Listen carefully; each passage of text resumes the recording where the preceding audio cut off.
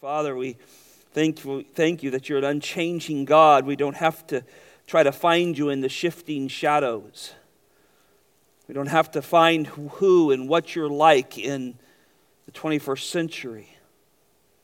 You're the God that young people need, elderly people need, singles, married, family people, career, business, homemakers. You are the God that we all need. And you are found in your word and understood through those truths, Lord. So let us glean truths from the word today for our own lives as we study how you handled others, how you protected them, how you brought them through many difficulties in order to accomplish your will. So bless us tonight, Lord, as we dive into your word. In Jesus' name, amen. I remember taking home our first child from the hospital. I think many of you have experienced that. We have some young moms in here today as well, and dads. You remember that time, you go to the hospital and you know it's coming. It's been something you've been waiting for, and eventually that child's born, and you're there for a day or two, depending on your insurance. And then they just give you this thing and say, go home.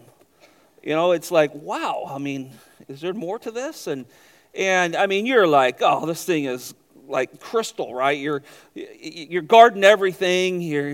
Mom's in the back seat with the baby. You're driving half the speed you would ever drive going home. You're just so protective of this. And the third one, you're running lights. The windows are down. There's a bee in the car. Tons of pictures of the first one. They kind of the pictures kind of go down as the second one, third come. But there's always something to that. God doesn't change with his people. He is no less concerned with us as he is with Jacob in this text. He loves us.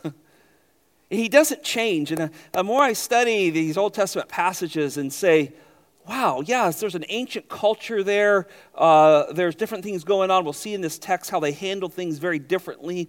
It's very sinful in the Old Testament. There's tons of sin going on and bad relationships and all of that. But through that, God's the same.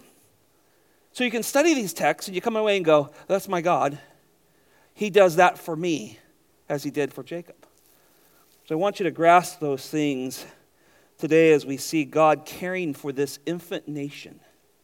It's a baby nation. The seed is in one of these sons. And God must bring that seed through and flourish this family, and eventually down through time bring the Lord Jesus Christ so he could hang on a cross for us. But he is protecting this little family. But here as we drop into this text again, let me just remind you, it's 20 years have passed since Rebekah said, hey, Jacob, you need to leave. Your brother wants to kill you, and you can probably find a wife with my brother's family in Haran. So go there where Laban is and tell him who you are. That's 20 years. What were you doing 20 years ago?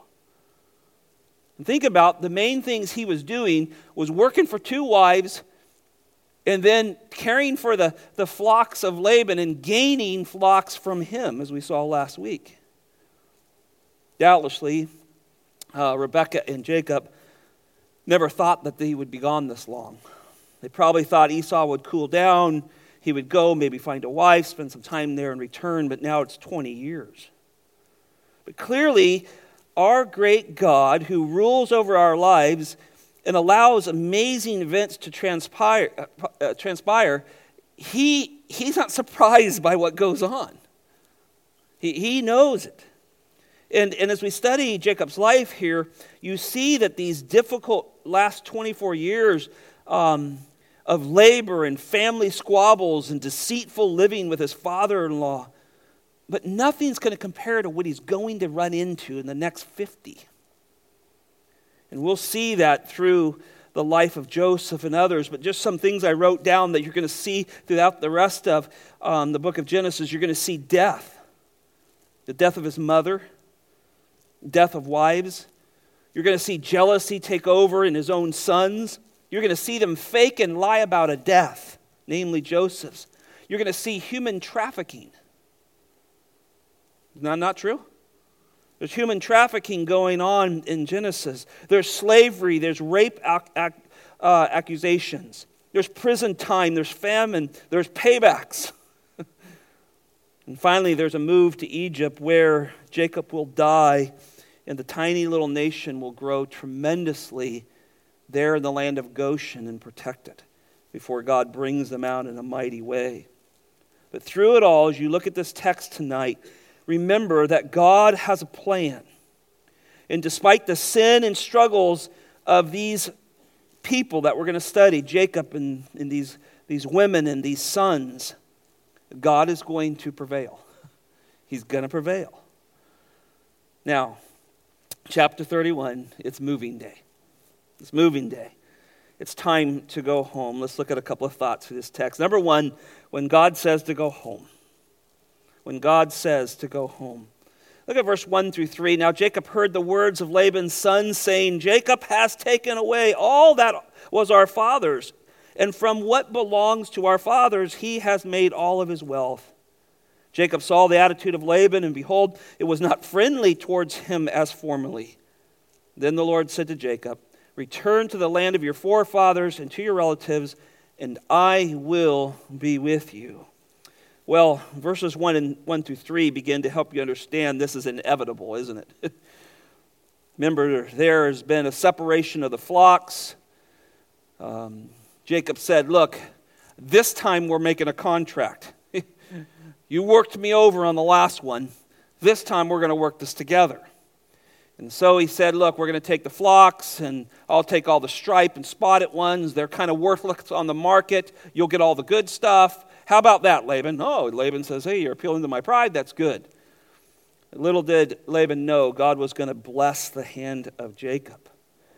And God had seen that Jacob prospered in everything he did in Haran. Everything he did, everything he touched turned to gold in a sense. And of course, all the while, his father-in-law was trying to sabotage everything he was doing. None of you have ever had a quote, friend or family member ever try to do that stuff to you. God's greater than them if they're trying that. But here, Jacob is still being blessed. Now, even though Jacob's flocks were 3 days' journey, remember they're 3 days' journey apart from Laban's, the day finally comes when the obvious could not be overlooked anymore. His herds are growing. Jacob's are shrinking. Laban's are shrinking. The stronger livestock belong to Jacob. The weaker ones belong to Laban. And the boys notice. And they begin to clamor. Up to this point, we haven't heard much from Laban since he dumped his 2 daughters and his handmaidens off on Jacob 14 years ago. Now pushing on to 20. But Laban's family was much larger than just those 2 girls. The text here tells us that he had sons. And so they were probably now older and powerful and helping to run the ranch and the farming and all the stuff that went with it. And they're watching their dad's assets shrink. And they're watching old brother-in-law, who we don't really care for. Anyway, his assets are growing. And father-like sons, they realize that those assets will one day be theirs.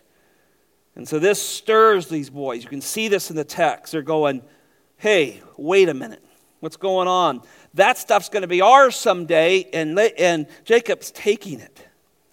But God, He's watching this, and He gives instruction to Jacob. And notice in these first couple of verses, in verse 3, He says, it's time to go.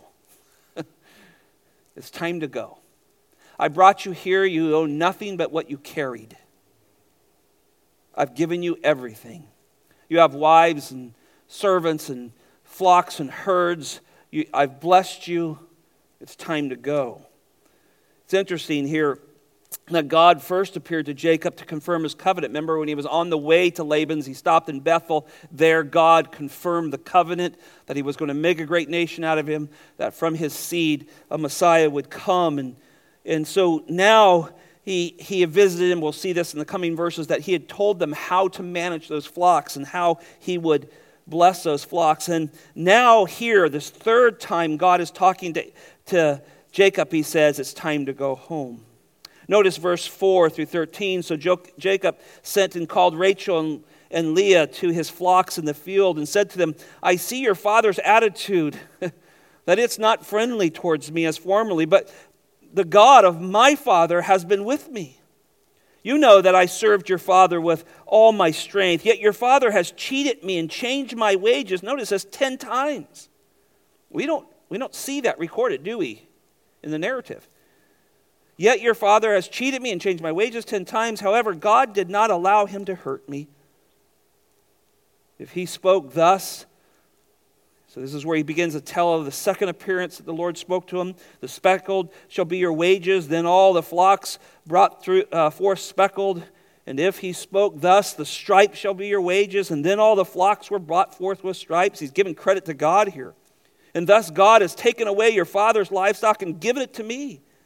And it came about at that time when the flocks were mating that I lifted up my eyes and saw in a dream, and behold, the male goats which were mating were striped and speckled and mottled.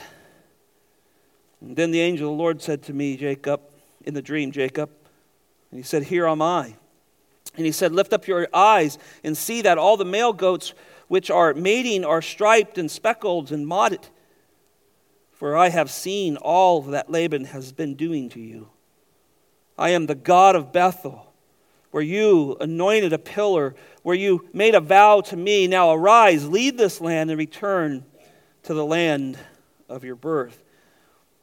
Jacob was most likely moving between herds. He's managing his livestock, and he's managing his father-in-law's livestock.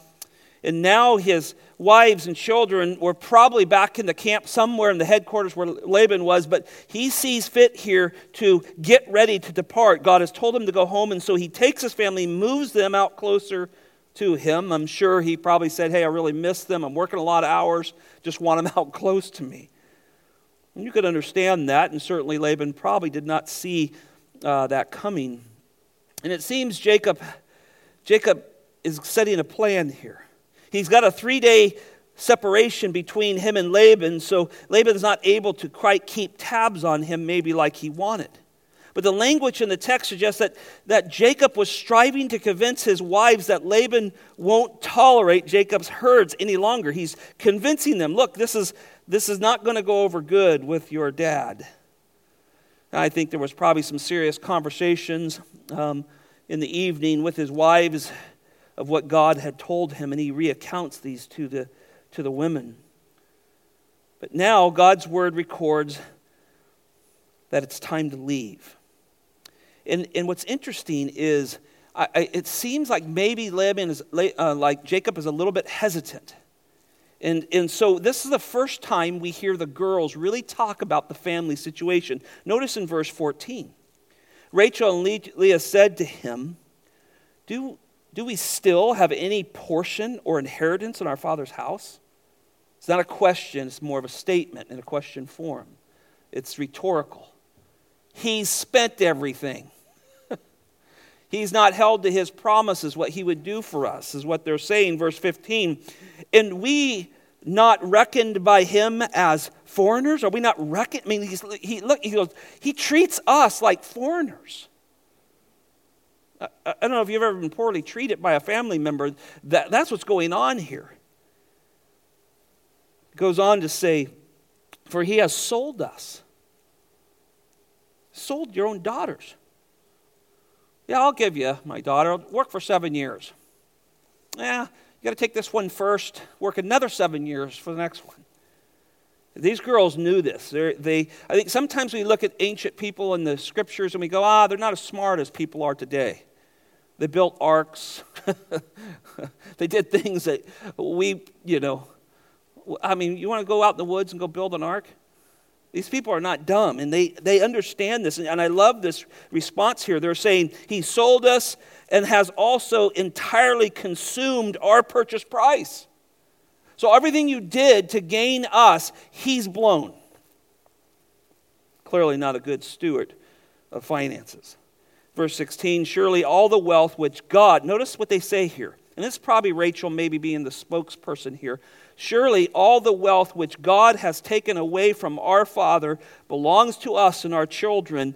Now then, here's a great comment, do whatever God said to you.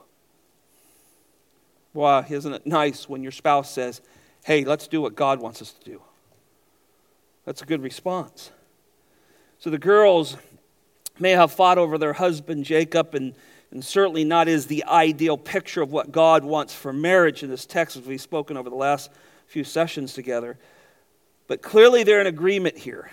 They believe their dad's a cheapskate, he's a scam artist, and he's a liar. And it's time to go. And you can see them relating that. It seems like ever since Rachel had Joseph, possibly the girls are getting along a little better. We do not see the difficulties that they had before in the text. Notice verse 17 and 18. Then Jacob arose and put his children and his wife upon camels. Remember we talked about that last week, that he was gaining not only just sheep and goats, he was gaining rideable livestock that he could load things on and move. So he was planning this. And he drove away all his livestock and all his property which he had gathered, his acquired livestock which he had gathered in Padan Aram, and to go to the land of Canaan, his father Isaac. Only the wives, they had come and they said, let's go, we're on board with this. And once they were on board, Jacob seems to gather strength and he leaves. Notice our second thought, scamming the scammer and running for the border. Now this is quite a story as you begin to think about this. Follow along as I read 19 through 23. When Laban had gone to shear his flock, this is a good timing, then Rachel stole the household idols that were her father's. And Jacob deceived Laban, the Aramean, by telling him that he was fleeing, by not telling him he was fleeing. So he fled with all that he had, and he rose and crossed the Euphrates River and set his face towards the hill country of Gilead. Then it was told Laban on the third day that Jacob had fled. Then he took his kinsman with him and pursued him to a distance of 7 days' journeys, and he overtook him in the hill country of Gilead.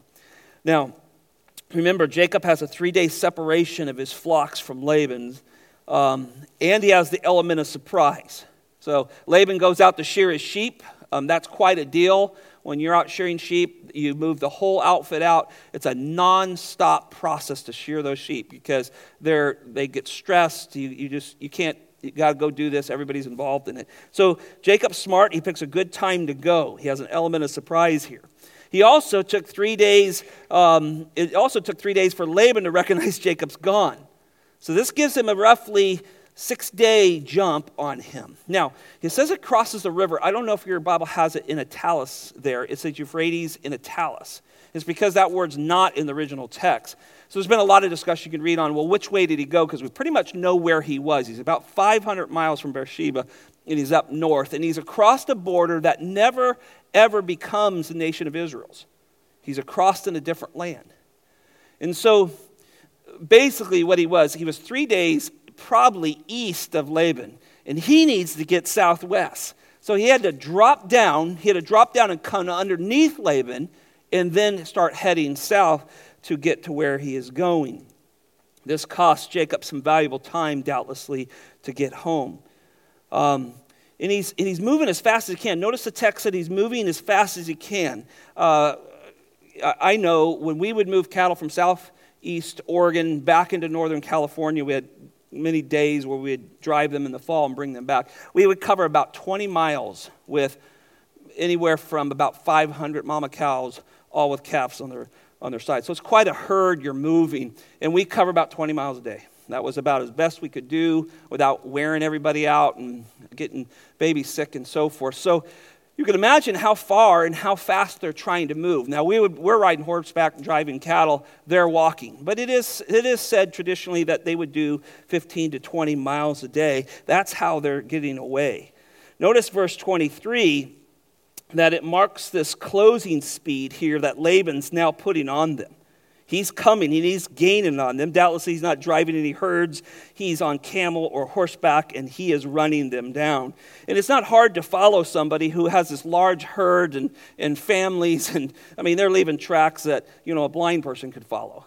And he catches up with them. Notice verse 24. God came to Laban, the Aramean, in a dream of the night and said to him, be careful. Now, this is a warning. This is a strong term, that you do not speak to Jacob either good or bad. So this is an interesting dream. The little details are given to us in the scriptures here, but he says, do not speak good or bad to him. In other words, back off, Laban. You better watch it. And this is the God of Abraham who's speaking to them. And so now God is starting to protect this family. And Laban knew that Jacob's God was powerful. He had heard the stories. Remember when Jacob first got there, the Bible says he related all that had taken place. He told the stories of Abraham. He told the great stories of Isaac, what their God had done. Laban is not unaware of that the God of Jacob is a very powerful God. And now he has appeared to him in a dream. And plus, Laban had seen all that God had done through Jacob. He had never seen anything like it. Everything Jacob touched turned to gold. Everything produced well. Everything he did blossomed. And so now he doubtlessly knew that Jacob's God was protecting him. Notice verse 25 through 30. Laban caught up with Jacob, and Jacob had pitched his tent in the hill country. And Laban, with his kinsmen, that'd be his sons and all his workers and family members, a large contingency, camped in the hill country of Gilead. Then Laban said to Jacob, they're camping in different spots, is what that's trying to tell you, but they're meeting together. Then Laban said to Jacob, what have you done by deceiving me and carrying away my daughters like captives of the sword? Why did you flee secretly and deceive me? And did not tell me so that I might have sent you away with joy and with song and timbre and lyre, and did not allow me to kiss my sons and my daughters. Now you have done foolishly. It is in my power to do you harm, but the God of your father spoke to me last night, saying, be careful not to speak either good or bad to Jacob.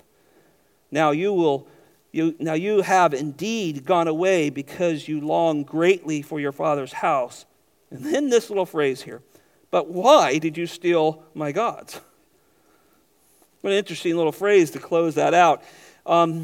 It's not hard to track him. He caught up with them. They're in the hill country. They meet together. Laban catches up with them. Jacob has gone as fast and as far as he could. It took him 7 days to get there. But there's very interesting choices of words here. This is the cheat. This is the scam artist talking. Verse 26. Why did you? What have you done by deceiving me? Well, if that's not calling the kettle black, right? Notice in the next verse, verse 27. Why did you flee secretly and deceive me? And then he says, and did not tell me so that I might have sent you away. He had all kinds of time to send him away. You have free labor. Everything's going on. Good for you. Why would he send him away? So you see the lies that are done there. And then he uses verse 28, you've done foolishly. And probably more difficult here is the verse, in verse 29, is the phrase this. It is my power to do harm to you. That's a threat.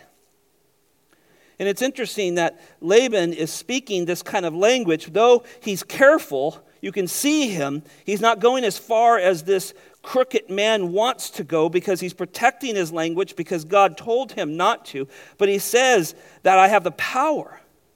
But actually he doesn't because God said don't do this and he didn't do it and God had control over that. And God was interceding for the power to protect this young family here. Now, notice in verse 30, it said, now you have indeed gone away because you longed greatly for your father's house. Well, that's kind of a positive comment, like, well, you just want to go home, I get that. But he's leading up to something here. He's leading up to this statement, but why did you steal my gods? Well, first, this statement lets us into Laban's spiritual life. And probably, think about this, the way the girls were raised. This is not a family attached to the God of Abraham in any shape or form. The scriptures don't tell us why Rachel stole the idols, but the scriptures do tell us in verse 16 through 19 there what the girls thought of their father. He's a cheat. He's a liar. He's done all these things to us. He's stolen what rightfully belongs to us. And And for some reason, which the Bible doesn't tell us, Rachel steals these idols. Now, all this points to a very gracious God that uses fallen people to bring about his divine will. And with all that said, Jacob actually knew nothing that Rachel had done. And he seems ready to light into Laban for these accusations. And Jacob's response displays a frustration of 20 years of pinned up, probably frustration with his father-in-law. So Jacob sees Laban is pretending to love his daughters. He says, oh, I would have kissed them. I would have sang songs. I would have played music. I would have done all that. Well, you didn't do that for 20 years. And all of a sudden now, and Jacob sees this. He sees through this lying, deceitful person here. So Jacob is probably beginning to understand that if it were not for God speaking to Laban, he'd probably been in a serious fight right now. These guys came for war. That was their goal. And it isn't until the night before that God says, don't touch him, don't mess with him, don't speak good or bad to him. And Laban backs off. Notice verse 31, then Jacob replied to Laban, because I was afraid. He says, why'd you leave? Why'd you do all this? Why'd you sneak away? And Jacob's response is, because I was afraid, for I thought that you would take your daughters from me by force. Now, it's always interesting when you spend time with somebody, words tell you what's going through their heart, isn't it? Out of the heart, out of the mouth flows the things of the heart. And so you can see that this isn't just Jacob going, hey, paybacks, I'm leaving, sorry. He's genuinely afraid of this man. And most of the time, fear is not conjured up, is it? Fear is created by someone who is mean, someone who is godless, someone who acts poorly. It conjures up fear in women and even here in Jacob. Now, verse 31, we realize that Laban is a scammer, he's a deceiver, and apparently Jacob knew him to be violent.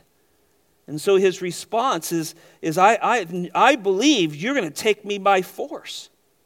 Verse 32, the one with whom you find your God shall not live. And now he's going to respond to him. In the presence of our kinsmen, point out what is yours among my belongings and take it for yourself. For Jacob did not know that Rachel had stolen them. So he's completely unaware of these stolen idols. But this verse shows such a contrast. Jacob has earned everything in his possession. This is all my stuff. I've earned it. I've taken nothing of yours. We had a contract. We wrote it down. We agreed on it. I got all the speckled stuff, the striped stuff, the modded stuff. You got all the clean wool stuff. I only have what's mine. Go look. If you find anything, take it. It's quite a confrontation here. And Laban's been this scam artist and deceiver and thief, and Jacob is gaining confidence now that everything he has, he's earned and God has given him. Notice verse 33 through 35. So Laban went into Jacob's tent and into Leah's tent and into the tent of the two maids. Isn't it interesting the order he's going in? But he did not find them. He was looking for those idols. Then he went out to Leah's tent and entered Rachel's tent. Now Rachel had taken the household idols and put them in the camel's saddle, and she sat on them. So at first you think she's sitting on the camel outside. She's actually got the saddle in the tent. You understand that? And here's what happens. And Laban felt through all of the tent, but did not find them. She said to her father, Let not my Lord be angry that I cannot rise before you, for the manner of woman is upon me. So he searched but did not find the household idols. Now here Laban, being the deceiver he is, has learned not to trust anybody. That's what thieves do. Thieves don't trust anybody because they're thieves, right? So he goes searching through all of his families, his daughter's stuff. He starts, first of all, working his way through Jacob's stuff. Then he goes to Leah's stuff. And what's interesting is he goes to the maidservants next, and then Rachel. Now why? Now the text doesn't say it, but just think, there's probably been favoritism going along all along. He knew Rachel was the beautiful one. He knew that was one that Jacob wanted. He probably had a favoritism there. We're going to see Jacob struggle with that with Joseph later on. And the last and least, he goes into Rachel's tent. And Rachel gives him this line of, I'm in the way of woman. And men are always scared of that anyway. So he buys that hook, line, and sinker and walks out and says, okay, they're not there. And number 3 is our next point. Jacob stands his ground with his unjust father-in-law. When we look at verse 36 and 37, he starts to really gain his confidence here. Then Jacob became angry. I mean, this is all happening out in the wilderness, right? 7 days it took Laban to track him down.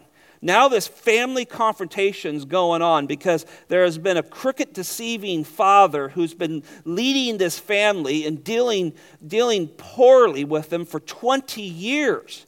And it's all come to a head. I mean, you ever have a family big blow up ever? Maybe some of you have seen this stuff. This is happening. The servants are all watching. Everybody's going on. Man, what's going to happen here? You know, servants are probably gearing up. Is this going to come out to swords and fighting? I mean, this is tense. But Jacob's got to a point where he's not taking it anymore. And he says, the Bible says, then Jacob became angry and contended with Laban. And Jacob said to Laban, what is my transgression? Use a strong Hebrew word for knowing sin. We get our word to trespass from it. There's a line in the sand. I know what it is, and I willfully go across it. He says, what did I willfully do wrong to you? Is the idea of this word here. And then he uses another word. What is my sin that you have hotly pursued me? Though you have felt through all my goods, what have you found? Of all your household goods, set it here before my kinsmen and your kinsmen, that we may decide between us two. Well, really, verse 36 and 37 are this young man. He's not that young, I guess, but here he has a young family. He's gaining confidence, and his 20 years of pinned-up frustration comes out of him. And basically he says, put up or shut up. What'd you find? Everything here I've earned, including your daughters. They all belong to me. And so you can see the tenseness in this family ordeal going on here. And then he goes even farther, kind of rehearsing what's gone on. Follow this through 38 down through 42. These 20 years I have been with you. He's recounting this like it happened yesterday. You know when you've been greatly hurt. Sometimes we have a hard time forgetting. We can forgive, but we have a hard time forgetting. And you can see this coming out of him. These 20 years I've been with you, your ewes, your female goats have not miscarried, nor have I eaten the rams of your flock.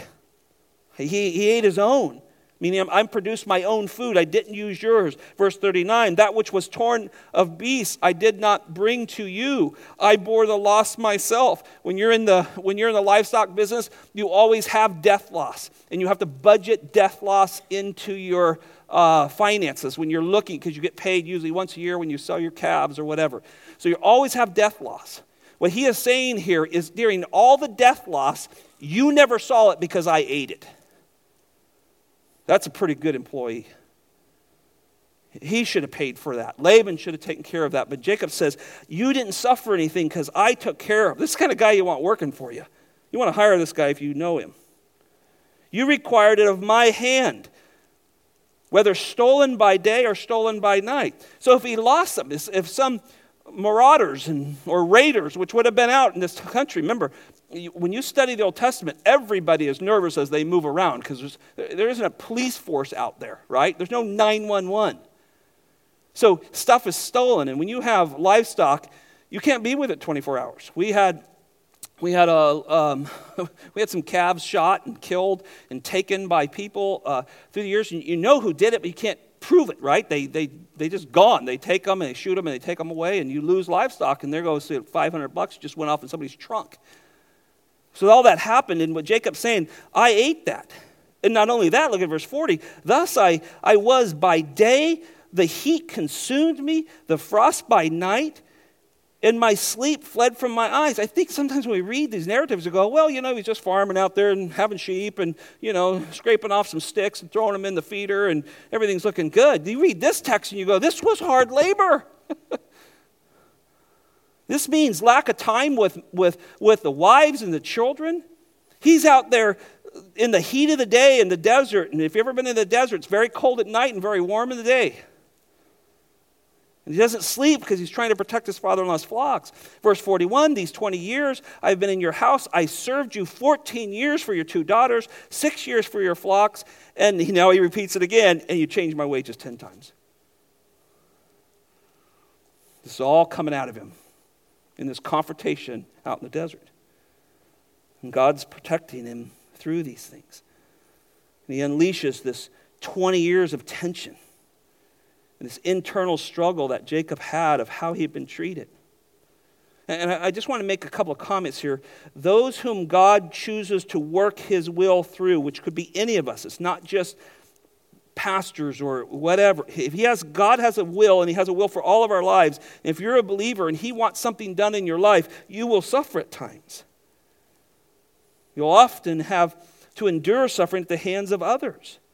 And think about this for just a moment. The pursuit of righteousness through the grace of God will always draw the fire of the evil one. And anytime you stand for what is right, and though Jacob has some wishy-washy times during his life, right? He doesn't handle the birthright and trust God and the blessing and all that like he should have because God already had promised that to him. We see some of that shifty stuff out of him. But when you think about this, for 20 years, he served this man. And there's great integrity here, and he stood for what was right. And because of it, he was taken advantage of. And I know that happens to people. One of the top things we get counseling on is people come in and say, Pastor, this is happening to me. This person's doing this to me. What do I do? How do I handle this? And the Bible doesn't say, well, go back and get even, does it? The Bible's full of stuff like turn the other cheek. The Bible's stuff like act righteous when nobody else is. That's what the Bible teaches. That's what Christ did things. And so that's hard on us, isn't it? I mean, we want to kind of go eye for eye, tooth for tooth. Let's go to it. Right? That's our natural tendency to come out of us. That's not fair. We're going to make this right now. Somebody's going down. But so often, believers, when we study the Bible, they are misused, miscared for, cheated and deceived. But God's watching. God's watching.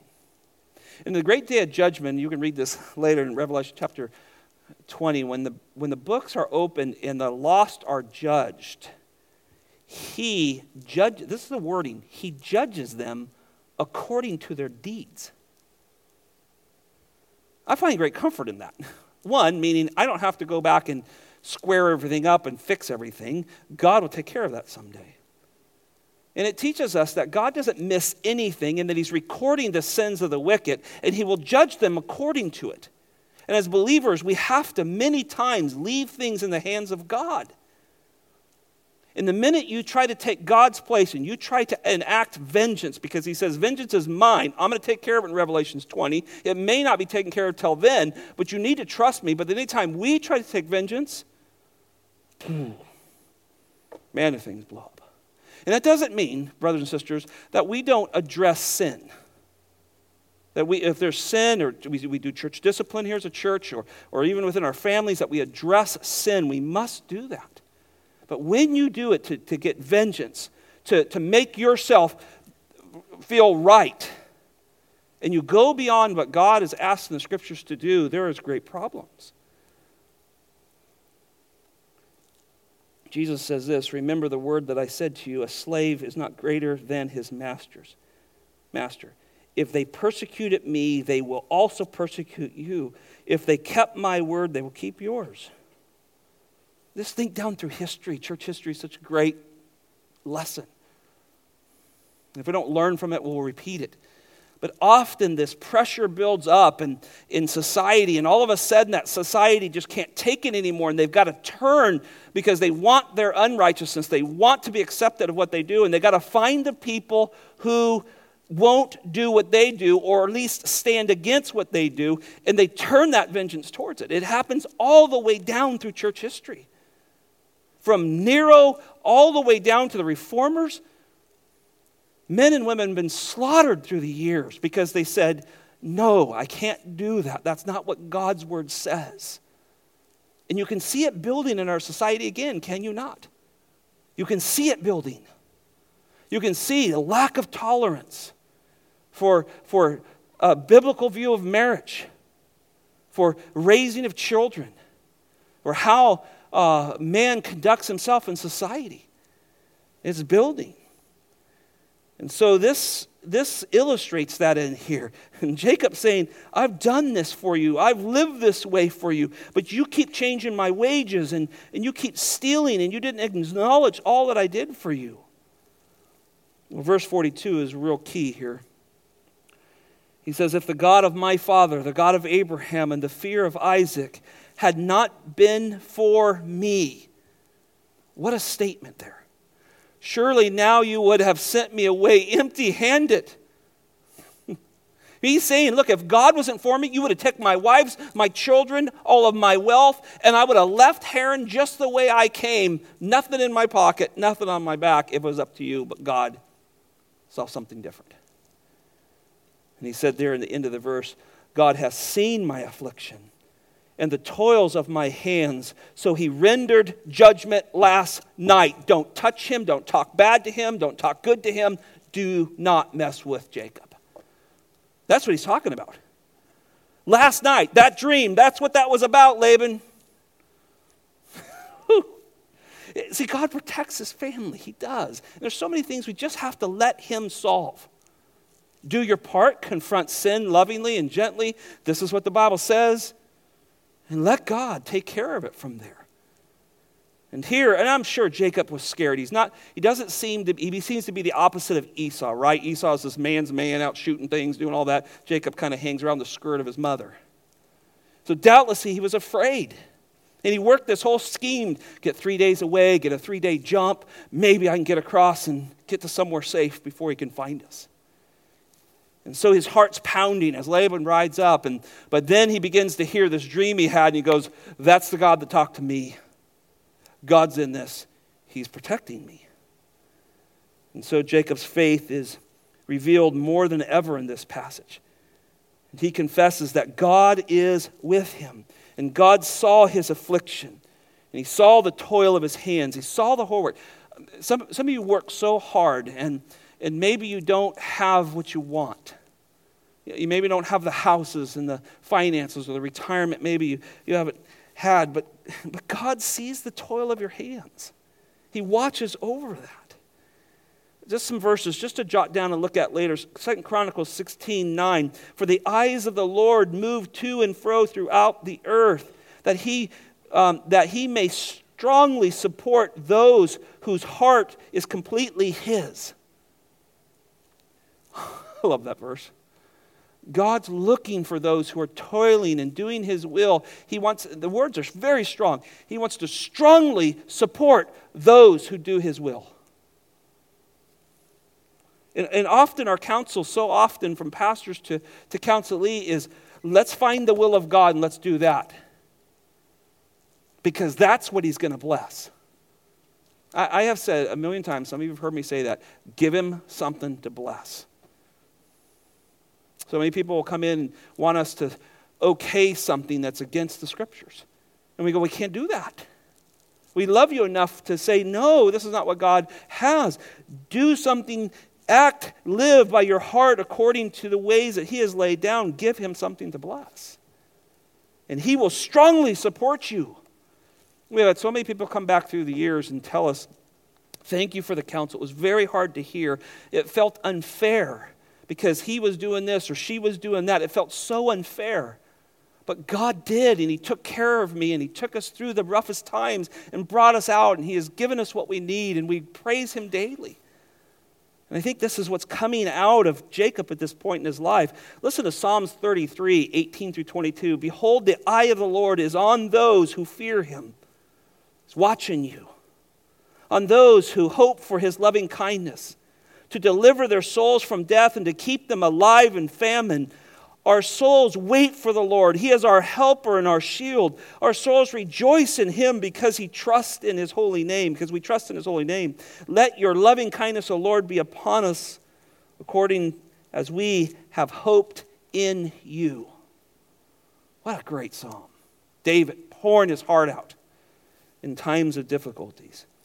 So it seems that this is possibly a turning point in Jacob's life, and yet he has some of the most difficult years ahead of him. Last thought here tonight. 4, God builds a wall of protection for his infant nation.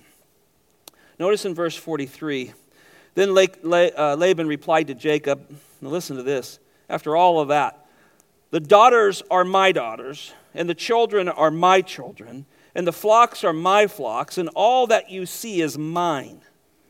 But what can I do this day to these, my daughters, and to their children whom you have borne? He didn't get anything out of that, did he? He never heard anything. And this is what happens when you talk to deceivers and scammers and people who are only in everything for themselves. You can speak truth, pour your heart out to them, and then they'll go, I don't care. That's all mine. I don't want to share. and you can just see this come out of Laban. And in fact, the English language doesn't quite capture the Hebrew. I was reading this in the Hebrew today. I mean, it is aggressive. This is full tilt, possibly in the face of each other, going, that's mine, that's mine, that's mine, that's mine. And then he remembers God said, don't speak good or bad, and he kind of backs off. Because he fears this God of Jacob. He does fear him in some way, not in a fear like we would have a worshiping fear. He knows this God is powerful, and he has shown that in Jacob's life. But Jacob was just unleashed on Laban, and now he fires back, but he quickly pulls back, and doubtlessly Laban would have had the firepower to take Jacob. He's got those sons with him that didn't like Jacob. He's got probably more servants and more firepower. But God is protecting. Look at 44 and 45. So now come, let us make a covenant, you and I, and let it be a witness between you and me. Then Jacob took a stone and set it up as a pillar. Now, again, the English language, is just, we do so well. I think our English Bibles are phenomenal, but this is why we teach our preachers and our seminarians to learn languages, because the strength is in there. And what's happening here is, the setting here is the separation of two budding nations, right? You have a baby nation in Judah there, that's in the seed of Judah, who's already born now. But you also have Laban's tribe, and it isn't hard to trail back Laban's people, and they become a strong, powerful, opposing Arab tribe against the nation of Israel later on. And they hold that border that's made here, and they oppose the nation of Israel from forever. They're still opposing them, right? So here, God's protecting is evident here, and yet now they're going to set up this kind of ancient peace treaty here.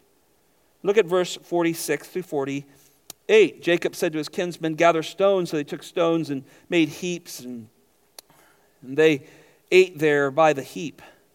But now Laban called it Jegera Sahuthdeloth. I have to work on that one. That's Arabic. But Jacob called it Galeed.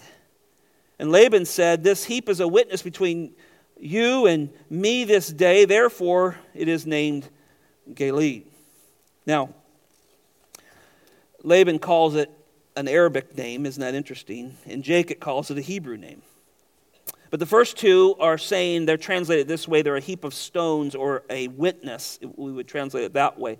But this mishpath here, this last word, is called a watchtower. And so Jacob said this is a watchtower. And it's clearly a boundary. It's a wall between two nations. And think about this. This is the same blood family, right? This is Rachel's brother. This is Rebekah's brother, right? This is Rebekah's brother. This is the same family, but they're two distinct spiritual families. I want you to get that.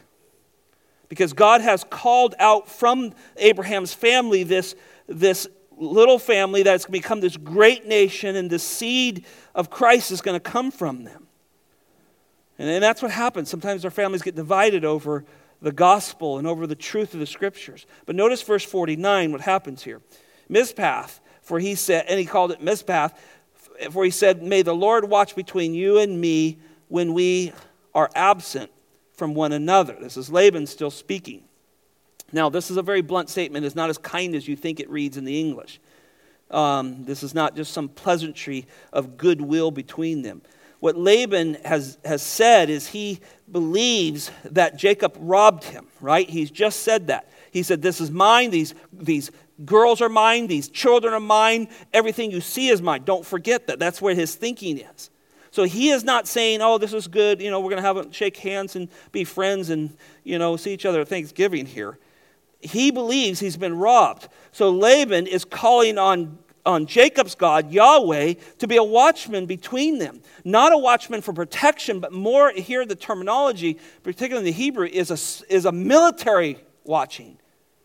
May your God strike you down if you come across the line and try to take my stuff again. That's the idea of it. He's thinking, all right, your God seems to be more powerful than mine. I can't even find my little gods that disappeared out of my house. Let's call on that God, and if you cross that line, he's going to get you. Why? What's he doing? He goes, you took me, and I'm not going to let it happen again. He's clearly a tremendously self-centered man here. Look at 50 through 53 as we wind this up. He says, if you mistreat my daughters, or if you take wives beside my daughters, I kind of like that statement, although no man is with us sees, God is a witness between you and me. So it's interesting, he's calling on this God he actually knows is there because he spoke to him, but his trust is in these little gods that are gone, right? And Laban said to Jacob, behold the heap and behold the pillar that which I have set up between you and me. This heap is a witness, the pillar is a witness, that I will not pass by this heap to you for harm, or you will not pass by this heap and this pillar for me for harm. So this thing's a military DMZ zone is what it is. Don't go through it. Verse 53, the God of Abraham, now this is very interesting, the God of Abraham, the God of Nahor, the God of their father, judge between us. There's something wrong with that. And then the last little phrase, so Jacob swore by the fear of his father Isaac. Now, what's the problem here? Well, Laban swears by the God of Abraham's father. Do you know who the God of Abraham's father was? It wasn't the God. It was a false God. And this is why you understand, Laban is not in what we call in the faith. He's not a believer here in it. He says the God of Abraham, okay, that's the God. Then the God of Nahor, that's Abraham's brother. And the God of his father, that's Terah. And you remember your Bible as Joshua takes them into the land and he's giving them the last sermon. Joshua says to all the people in Joshua 24:2, thus says the Lord, the God of Israel, from ancient times your father lived beyond the river. Remember they crossed that river? Probably the Euphrates here. Namely, here he goes, Terah, the father of Abraham, and Nahor, and the father of Nahor, and they served other gods. So you begin to understand, Laban has no idea really the real true God. He just knows there is a God that's kind and protects Jacob, and he thinks they're kind of all together. And it's interesting, so the world does that. Well, we're all God's children. No, we're not. No, we're not. And this is such an interesting statement because he kind of lumps them all together, but notice Jacob's response. Jacob goes, I'm not swearing by that. And so Jacob swears by the fear of his father Isaac. In other words, I'm going to swear by the God of my father because I know that God. That God came and talked to me at Bethel. That God told me how to separate the flocks. That God said, Jacob, go home. That God, and here's probably what's going through his mind, has protected me today. You're thinking about idols and all this stuff. That's why you're here. You're trying to find your little golden idols. There's a God so much greater than that. Notice the last just few verses here, and we'll close 54 and 55. Then Jacob offered a sacrifice on the mountain, called his kinsmen to the meal. They ate the meal and spent the night on the mountain. Early in the morning, Laban arose, kissed his sons and his daughters, and blessed them. And Laban departed and returned to his place. The borders are set now. Laban has made his threats and made his little self-righteous posture. And then in 54, I think the way I kind of looked at this verse where they have this meal together, and it seems almost that Jacob feels a relief. I think just think about that. Maybe you might be a little more a person who worries a little more, or maybe you struggle with fear a little more. I think this is who Jacob is, and I think this confrontation probably kept him up at nights. He knew that he was coming. He knew he was going to have to deal with this, but God strengthened him. And I think this little party, this little meal at the end, was Jacob probably going, "Whew, you protected us." Have you ever gone through a hard family meeting where you knew it was going to be difficult? You asked people to pray for you, and you went into it, and God strengthened you and helped you speak the right things and say the right things. And when it was done, there was a relief to it. I think that's what happened here. And so what happens in response to all that, Jacob offers a sacrifice to the Lord. He worships the Lord. And they have a big family meal together, and there's a sense of relief. And then 55 is just so generic, right? Laban wakes up, says goodbye to his family, gives them kisses, gives them some kind of pagan blessing, and he walks out of their life forever, according to the Scriptures. Laban's name is mentioned 3 more times in the Bible. Chapter 32, verse 4, only says his name in the fact that Jacob is telling his servants to go ahead and tell Esau where he's been. He's been with Laban's family. And then in Deuteronomy chapter 1, his name is used twice just in the use of lineage. Laban is never mentioned again in the Bible. Jacob is mentioned hundreds of times. His name is changed to Israel. He is forever associated with the nation of Israel. He is often referred to as the God of Jacob. You can clearly see the true and living God was with Jacob. And though, brothers and sisters, I want you to get this down. Though he is a very fallible man, just like you and I, he did some stupid things and he didn't trust God at times. He didn't wait on the Lord to give him what he had promised. We do that, don't we, all the time? So don't be hard on him.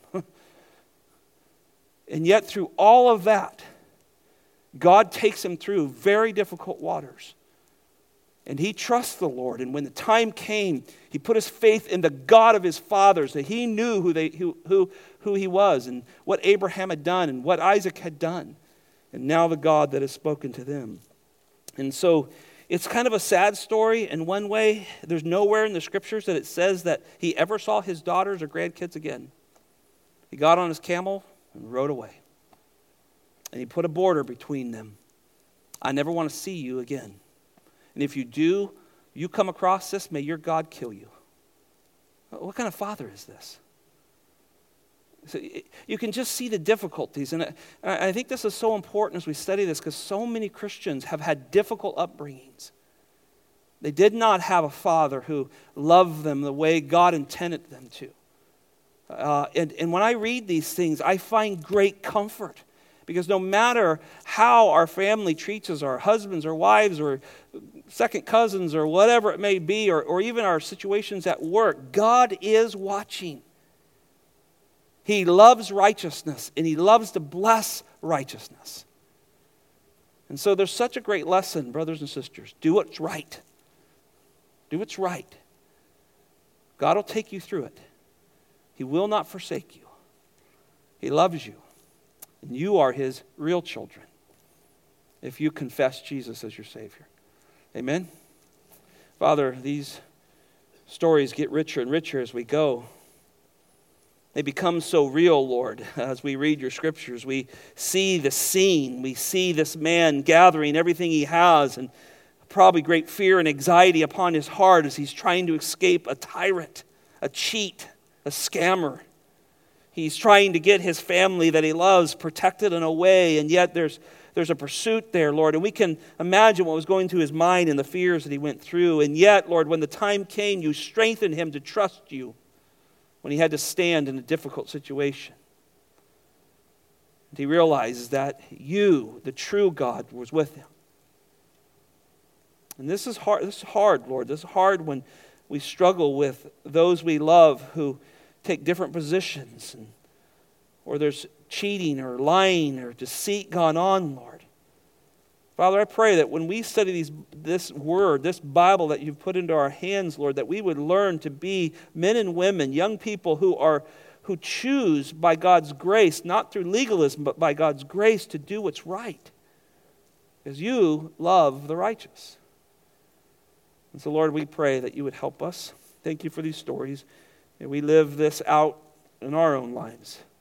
Tomorrow we will all have opportunity to do what's right or to do what's wrong. May we choose righteousness because of you, God.